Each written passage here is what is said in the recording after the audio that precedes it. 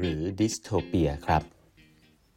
สวัสดีครับท่านผู้ฟังทุกท่านยินดีต้อนรับเข้าสู่8บรรทัดครึ่งพอดแคสต์สาระดีๆสำหรับคนทำงานที่ไม่ค่อยมีเวลาเช่นคุณครับอยู่กับผมต้องกวีวุฒิเจ้าของเพจ8บรรทัดครึ่งนะครับครั้งนี้เป็น EP ที่1726แล้วนะครับที่เรามาพูดคุยกันนะครับวันนี้นะครับจะเล่าถึงตอนท้ายๆของหนังสือ The Coming Wave แล้วนะฮะของมุสตาฟาซุลิมานนะครับ co-founder ของ DeepMind นะครับบริษัทที่ทำ AlphaGo เนาะก็เป็นหนังสือที่เกี่ยวกับ AI ที่ค่อนข้างจะเป็นหนังสือที่ผมคิดว่าน่าจะเล่าถึงภาพใหญ่ของการพัฒนา AI ในปัจจุบันแล้วก็สิ่งที่น่าจะต้องทำในอนาคตได้ดีทีเดียวนะครับใครสนใจก็ไปอ่านรายละเอียดกันได้นะฮะวันนี้เนี่ยมันจะมีอยู่2คำด้วยกันนะครับที่ทางผู้เขียนเนี่ยคิดว่าไม่ว่าจะออกหน้าไหนเนี่ยก็น่ากลัวทั้งคู่นะฮะในอนาคตสิ่งหนึ่งซึ่งเขากลัวมากคือสิ่งนี้เขาเรียกว่า catastrophic scenario catastrophe เนี่ยถ้าเป็นภาษาอังกฤษก็แปลว่าเหมือนกับอะไรที่มันดูแบบอันตรายมากๆนะ catastrophe นะเกี่ยวข้องกับชีวิตอะไรแบบนี้นะครับซีนาริโอเนี้ยคือซีนาริโอที่คุยกันมาในหนังสือเล่มนี้พอสมควรแล้วครับก็คือซีนาริโอที่เราควบคุม AI ไม่ได้นะครับเป็นซีนาริโอที่ AI เกิดขึ้นแล้วไปอยู่ในมือของคนที่ไม่ดีซึ่งมันเกิดขึ้นได้ง่ายๆเลยนะครับเราลองนึกภาพดูเขาบอกว่าในอดีตเนี่ยจริงๆแล้วเมื่อไหร่ที่มันเกิดสงครามโดยที่ยังไม่มี AI เนี่ยสงครามโลกครั้งที่1เนี่ยทำให้ประชากรในโลกหายไป 1% นะสงครามโลกครั้งที่2เนี่ยประชากรในโลกหายไป 3% เมื่อไหร่ก็ตามที่มันเกิดสงครามการสู้กันเนี่ยประชากรของโลกหายไปเสมอนะครับทีนี้คำถามก็คือว่าAI เนี่ยมันจะทำไงได้บ้างนะครับสงครามโลกที่ผ่านมาเนี่ยมันเกิดขึ้นจากประเทศเจอกับประเทศถูกไหมมันก็อยู่ในระดับที่เราเรียกว่าประเทศแล้วก็มีกฎระเบียบมีอะไรที่ก็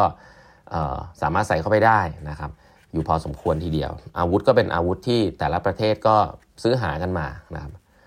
เราลองนึกภาพดูว่า AI เนี่ยปัจจุบันถ้าไม่มีการควบคุมเนี่ยจริงๆ AI อยู่ในมือทุกคนอยู่แล้วตอนนี้นะครับ AI ไม่เหมือนปืนเนาะ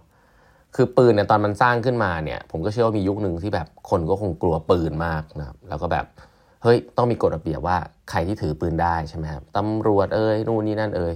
เพราะนั้นปืนก็ไม่ได้เป็นสิ่งที่ซื้อหามาง่ายเราพูดถึงเป็นอาวุธแล้วกันเนาะ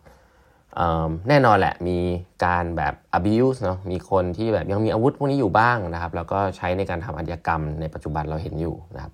เราอาจจะเรื่องปกติไปแล้วว่าโอเคก็มีเทคโนโลยีที่เรียกว่าปืนก็ควรจะโดนควบคุมใช่ไหมนี่คืออาวุธที่โดนควบคุมแบบชัดเจนนะครับการจะซื้ออาวุธซื้อขายอาวุธต่างๆเนี่ยในระดับที่มันใหญ่มากอย่างรถถังหรืออะไรพวกนี้อยู่ดีถ้าผมมีเงินผมซื้อรถถังได้ไหมคำตอบก็คือน่าจะไม่ได้นะมันน่าจะมี regulation มีอะไรหลายๆอย่างที่บอกคุณไม่สามารถจะเก็บอาวุธพวกนี้เอาไว้ได้นะเนี่ยผมเล่าพวกนี้เพราะอะไรเพราะ AI ตอนนี้ยังไม่มีกฎระเบียบเลยครับแต่มันเกิดขึ้นแล้วเราลองนึกภาพดูว่าตอนนี้ใครที่มี AI เนาะ AI สามารถที่จะทำสูตรลับยาพิษได้อย่างที่ผมบอกไป AI สามารถที่จะควบคุมโดรนหุ่นยนต์นะตัวเล็กๆหรือตัวใหญ่เพื่อที่จะไปassassinate นะครับไปลอบสังหารคนได้ AI สามารถที่จะตั้งระเบิดเวลาได้แบบแม่นยำปัจจุบันในเชิงเทคนิคเนี่ย AI มัน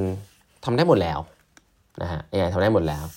แล้วก็ AI ก็อยู่ในมือของคนหลายๆคนแล้วนะครับแน่นอนอยู่ในมือของคนที่เป็น technical guy เนาะทำ AI เป็นแต่ตอนนี้ถ้ามีคนที่เป็นคนไม่ดีมีตังค์ซื้อได้ไหมลอง funding AI ดูแล้วก็ซื้อไปเป็นเทคโนโลยีของตัวเองทำได้ไหมทำได้นะครับหนังสือเล่มนี้ก็ไปพูดถึงพวกเมื่อก่อนเนาะที่ไม่ใช่กลุ่มรัฐบาลละที่ทำสงครามแต่เป็นกลุ่มลัทธิต่างๆเนาะเขาก็พูดถึงตอนที่ประเทศญี่ปุ่นเนาะที่มีลัทธิตอนเด็กๆเนี่ยเขาเรียกลัทธิอมชินริเกียวเนี่ยหนังสือมีเขียนถึงว่าเมื่อก่อนลัทธิเหล่านี้ก็เข้าถึงอาวุธได้ยากมากนะครับแล้วก็ทำการสังหารหมู่นะฮะปล่อยแก๊สพิษเข้าไปในสถานีรถไฟใต้ดินหรืออะไรแบบเนี้ยสิ่งเหล่านี้มันเกิดขึ้นได้มันไม่ควรจะเกิดขึ้นแต่มันเกิดขึ้นก็เพราะว่าอาวุธเนี่ยมันไปอยู่ในมือคนไม่ดีนะครับซึ่งเราก็ต้องยอมรับครับว่าคนทุกคนไม่ใช่คนดีทีนี้ AI ถ้าไม่ได้รับการควบคุมจะเกิดอะไรขึ้นนะฮะมันก็จะเกิดเป็นกองทัพอะไรเต็มไปหมดเลยครับสำหรับคนที่มีแนวคิดที่อาจจะสุดโต่งนะครับที่อาจจะไม่ชอบรัฐบาลไม่ชอบตรงนั้นไม่ชอบตรงนี้กลายเป็นว่าอาวุธเหล่านี้อาจจะไปอยู่ในมือคนไม่ดีได้ สิ่งนี้เราไม่ได้พูดถึง AGI นะครับเราไม่ได้พูดถึงว่าหุ่นยนต์มันจะควบคุมตัวเองได้แล้วก็มาฆ่ามนุษย์แบบ Terminator เนาะพวกนั้นคือแบบอันนั้นอาจจะดูเป็นหนังไซไฟนิดนึงซึ่งอาจจะเกิดในอนาคตแหละแต่เขาบอกก่อนจะเกิดสิ่งนั้นเนี่ยมันจะเกิดสิ่งนี้ก่อนก็คือ AI ที่ไปอยู่ในมือของคนที่ไม่ดีนี่คือเรื่องแรกก่อน AI ไม่ได้ไม่ดีแต่ AI ไปอยู่ในมือคนที่ไม่ดีปัจจุบันเนี่ยควบคุมเรื่องนี้ยากมากนะครับควบคุมเรื่องนี้ยากมากสิ่งนี้สำหรับผู้เขียนเนี่ยเขาเรียกว่า catastrophe นะก็คือ containment problem มันไม่เกิด containment problem มันไม่รับการแก้ไขนะเพราะฉะนั้น AI ก็เหมือนอาวุธที่ไปอยู่ในมือของทุกคนได้ควบคุมไม่ได้ปัจจุบันเกิดขึ้นแล้วนะครับให้นึกถึง AI เป็นปืนเนี่ยโอ้โหจะทำยังไงให้มีการควบคุมแบบปืนตอนนี้อาจจะช้าไปหน่อยแล้วด้วยซ้ำนะอันนี้คืออันแรกเขาเรียกว่า catastrophe scenario กับอีกซีนาริโอหนึ่งเขาบอกว่าแล้วถ้ารัฐบาลนะคือเห็นไหมจะพูดถึงรัฐบาลเยอะเพราะว่าในโลกใบนี้ก็ต้องยอมรับครับคนที่จะมาควบคุมกฎระเบียบต่างๆถือกฎหมายสร้าง regulation ก็คือรัฐบาล government นะแต่ถ้าเกิดไปอีกมุมนึงแล้วเราควบคุมมันเยอะมากๆเพราะว่าเรากลัวมันมากๆเราก็ไม่ปล่อยเทคโนโลยีนี้มันเกิดนะฮะ